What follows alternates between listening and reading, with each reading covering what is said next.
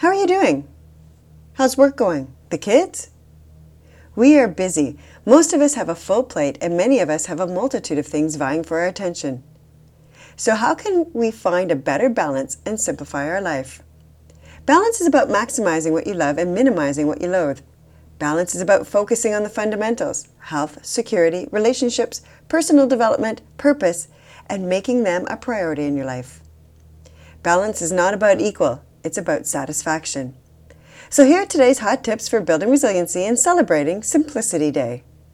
Design the life that you want to live by examining where you spend your time and energy. Avoid blaming others and situations. We have the ultimate decision on how our time will be spent. Develop and set your priorities and say no to those things which are not your priority. Do not overprogram yourself and make time to focus on yourself.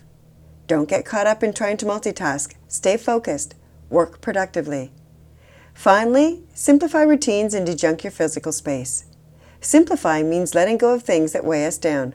Worry, confusion, stress, these are all things that can arise from complexity.